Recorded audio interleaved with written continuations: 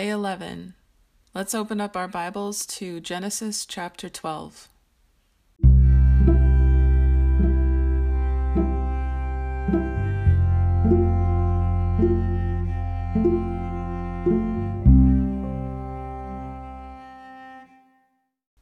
Genesis 12. The call of Abram. The Lord said to Abram, "Go out from your land, your relatives, and your father's house, to the land that I will show you. I will make you into a great nation. I will bless you. I will make your name great, and you will be a blessing. I will bless those who bless you. I will curse anyone who treats you with contempt, and all the peoples on earth will be blessed through you." So Abram went as the Lord had told him, and Lot went with him. Abram was 75 years old when he left Haran. He took his wife Sarai, his nephew Lot, all the possessions they had accumulated, and the people they had acquired in Haran, and they set out for the land of Canaan. When they came to the land of Canaan, Abram passed through the land to the site of Shechem, at the oak of Moreh. At that time the Canaanites were in the land. The Lord appeared to Abram and said, "To your offering I will give this land." So he built an altar there to the Lord who had appeared to him. From there he moved on to the hill country east of Bethel and pitched his tent, with Bethel on the west and Ai on the east. He built an altar to the Lord there, and he called on the name of the Lord. Then Abram journeyed by stages to the Negev. Abram in Egypt. There was a famine in the land, so Abram went down to Egypt to stay there for a while because the famine in the land was severe. When he was about to enter Egypt, he said to his wife Sarai, "Look, I know what a beautiful woman you are. When the Egyptians see you, they will say, 'This is his wife.' They will kill me, but let you live. Please say you're my sister, so it will go well for me because of you, and my life will be spared on your account." When Abram entered Egypt, the Egyptians saw that the woman was very beautiful. Pharaoh's officials saw her and praised her to Pharaoh. So the woman was taken to Pharaoh's household. He treated Abram well because of her, and Abram acquired flocks and herds, male and female donkeys, male and female slaves, and camels. But the Lord struck Pharaoh and his household with severe plagues because of Abram's wife Sarai. So Pharaoh sent for Abram and said, "What have you done to me? Why didn't you tell me she was your wife? Why did you say, 'She is my sister'? So that I took her as my wife. Now here is your wife, take her and go." Then Pharaoh gave his men orders about him, and they sent him away with his wife and all he had. Now let's flip to Matthew chapter 11.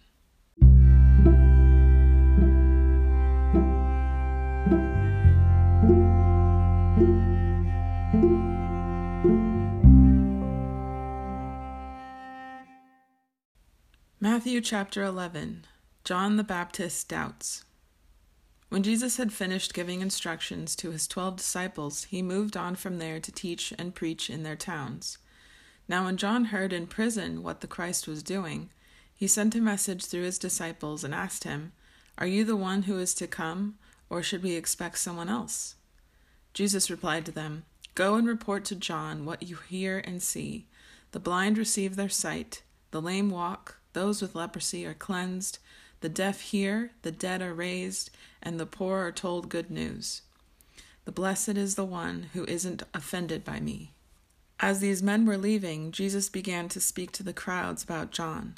"What did you go out into the wilderness to see? A reed swaying in the wind? What then did you go out to see?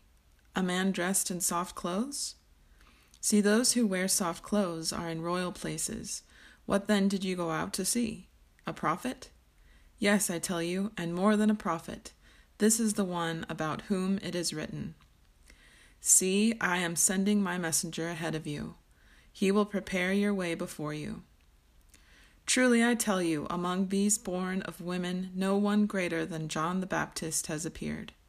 But the least in the kingdom of heaven is greater than he. From the days of John the Baptist until now, the kingdom of heaven has been suffering violence, and the violent have been seizing it by force. For all the prophets and the law prophesied until John, and if you're willing to go accept it, he is the Elijah who is to come. Let anyone who has ears listen. An unresponsive generation. To what should I compare this generation? It's like children sitting in the marketplaces who call out to other children. We played the flute for you, but you didn't dance. We sang a lament, but you didn't mourn. For John came neither eating nor drinking, and they say, he has a demon. The Son of Man came eating and drinking, and they say, look, a glutton and a drunkard, a friend of a tax collector and sinners. Yet wisdom is vindicated by her deeds. Then he proceeded to denounce the towns where most of his miracles were done, because they did not repent. Woe to you, Chorazin! Woe to you, Bethsaida! For if the miracles that were done in you had been done in Tyre and Sidon, they would have repented in sackcloth and ashes long ago. But I tell you, it will be more tolerable for Tyre and Sidon on the day of judgment than for you. And you, Capernaum, will you be exalted to heaven? No, you will go down to Hades, for if the miracles that were done in you have been done in Sodom, it would have remained until today. But I tell you, it will be more tolerable for the land of Sodom on the day of judgment than for you. The Son gives knowledge and rest. At that time Jesus said, I praise you, Father, Lord of heaven and earth, because you have hidden these things from the wise and intelligent and revealed them to infants. Yes, Father, because this was your good pleasure, all things that have been entrusted to me by my Father. No one knows the Son except the Father, and no one knows the Father except the Son, and anyone to whom the Son desires to reveal him. Come to me, all you who are weary and burdened, and I will give you rest.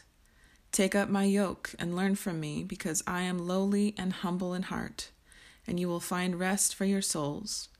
For my yoke is easy and my burden is light. Now let's flip back to Nehemiah chapter 1.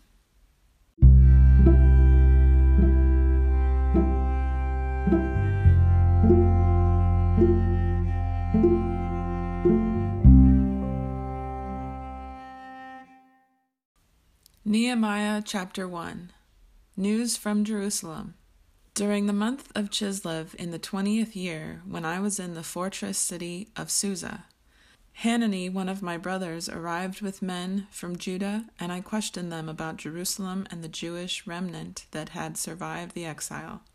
They said to me, the remnant in the province who survived the exile are in great trouble and disgrace. Jerusalem's wall has been broken down, and its gates have been burned. Nehemiah's prayer. When I heard these words, I sat down and wept. I mourned for a number of days, fasting and praying before the God of heavens. I said, Lord, the God of heavens, the great and awe-inspiring God who keeps his gracious covenant with those who love him and keep his commands, let your eyes be opened and your ears attentive to hear your servant's prayer that I now pray to you, day and night, for your servants the Israelites. I confess the sins we have committed against you. Both I and my father's family have sinned. We have acted corruptly toward you, and have not kept the commands, statutes, and ordinances you gave your servant Moses. If you are unfaithful, I will scatter you among the peoples. But if you return to me and carefully observe my commands, even through your exiles who are banished to the farthest horizon, I will gather them from there and bring them to the place where I choose to have my name dwell. They are your servants and your people. You redeemed them by your great power and strong hand. Please, Lord, let your ear be attentive to the prayer of your servant and to that of your servants who delight to revere your name. Give your servant success today, and grant him compassion in the presence of this man. At the time, I was the king's cupbearer. Now let's turn to Acts chapter 11.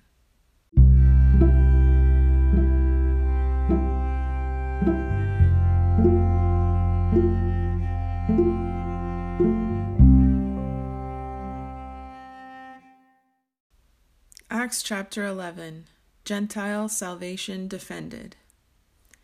The apostles and the brothers and sisters who were throughout Judea heard that the Gentiles had also received the word of God. When Peter went up to Jerusalem, the circumcision party criticized him, saying, "You went to uncircumcised men and ate with them." Peter began to explain to them step by step. "I was in the town of Joppa praying, and I saw in a trance an object that resembled a large sheet coming down, being lowered by its four corners from heaven, and it came to me. When I looked closely and considered it, I saw the 4-footed animals of the earth, the wild beasts, the reptiles, and the birds of the sky. I also heard a voice telling me, 'Get up, Peter, kill and eat.' 'No, Lord,' I said, 'for nothing impure or ritually unclean has ever entered my mouth.' But a voice answered from heaven a second time, 'What God has made clean, you must not call impure.' Now this happened 3 times, and everything was drawn up into heaven. At that very moment, 3 men who had been sent to me from Caesarea arrived at the house where we were. The Spirit told me to accompany them with no doubts at all. These 6 brothers also accompanied me, and we went into the man's house. He reported to us how he had seen the angel standing in his house and saying, 'Send to Joppa and call for Simon, who is also named Peter. He will speak a message to you by which you and all your household will be saved.' As they began to speak, the Holy Spirit came down on them, just as on us at the beginning. I remembered the word of the Lord, how he said, 'John baptized with water, but you will be baptized with the Holy Spirit.' If then God gave them the same gift that he also gave to us when we believed in the Lord Jesus Christ, how could I possibly hinder God?" When they heard this, they became silent, and they glorified God, saying, "So then, God has given repentance resulting in life, even to the Gentiles." The church in Antioch. Now those who had been scattered as a result of the persecution that started because of Stephen made their way as far as Phoenicia, Cyprus, and Antioch, speaking the word to no one except Jews. But there were some of them, men from Cyprus and Cyrene, who came to Antioch and began speaking to the Greeks, also proclaiming the good news about the Lord Jesus. The Lord's hand was with them, and a large number who believed turned to the Lord. News about them reached the church in Jerusalem, and they sent out Barnabas to travel as far as Antioch. When he arrived and saw the grace of God, he was glad and encouraged all of them to remain true to the Lord with devoted hearts, for he was a good man, full of the Holy Spirit and of faith, and large numbers of people were added to the Lord. Then he went to Tarsus to search for Saul, and when he found him, he brought him to Antioch. For a whole year they met with the church and taught large numbers. The disciples were first called Christians at Antioch. Famine relief. In those days some prophets came down from Jerusalem to Antioch. One of them, named Agabus, stood up and predicted by the Spirit that there would be a severe famine throughout the Roman world. This took place during the reign of Claudius. Each of the disciples, according to his ability, determined to send relief to the brothers and sisters who lived in Judea. They did this, sending it to the elders by means of Barnabas and Saul.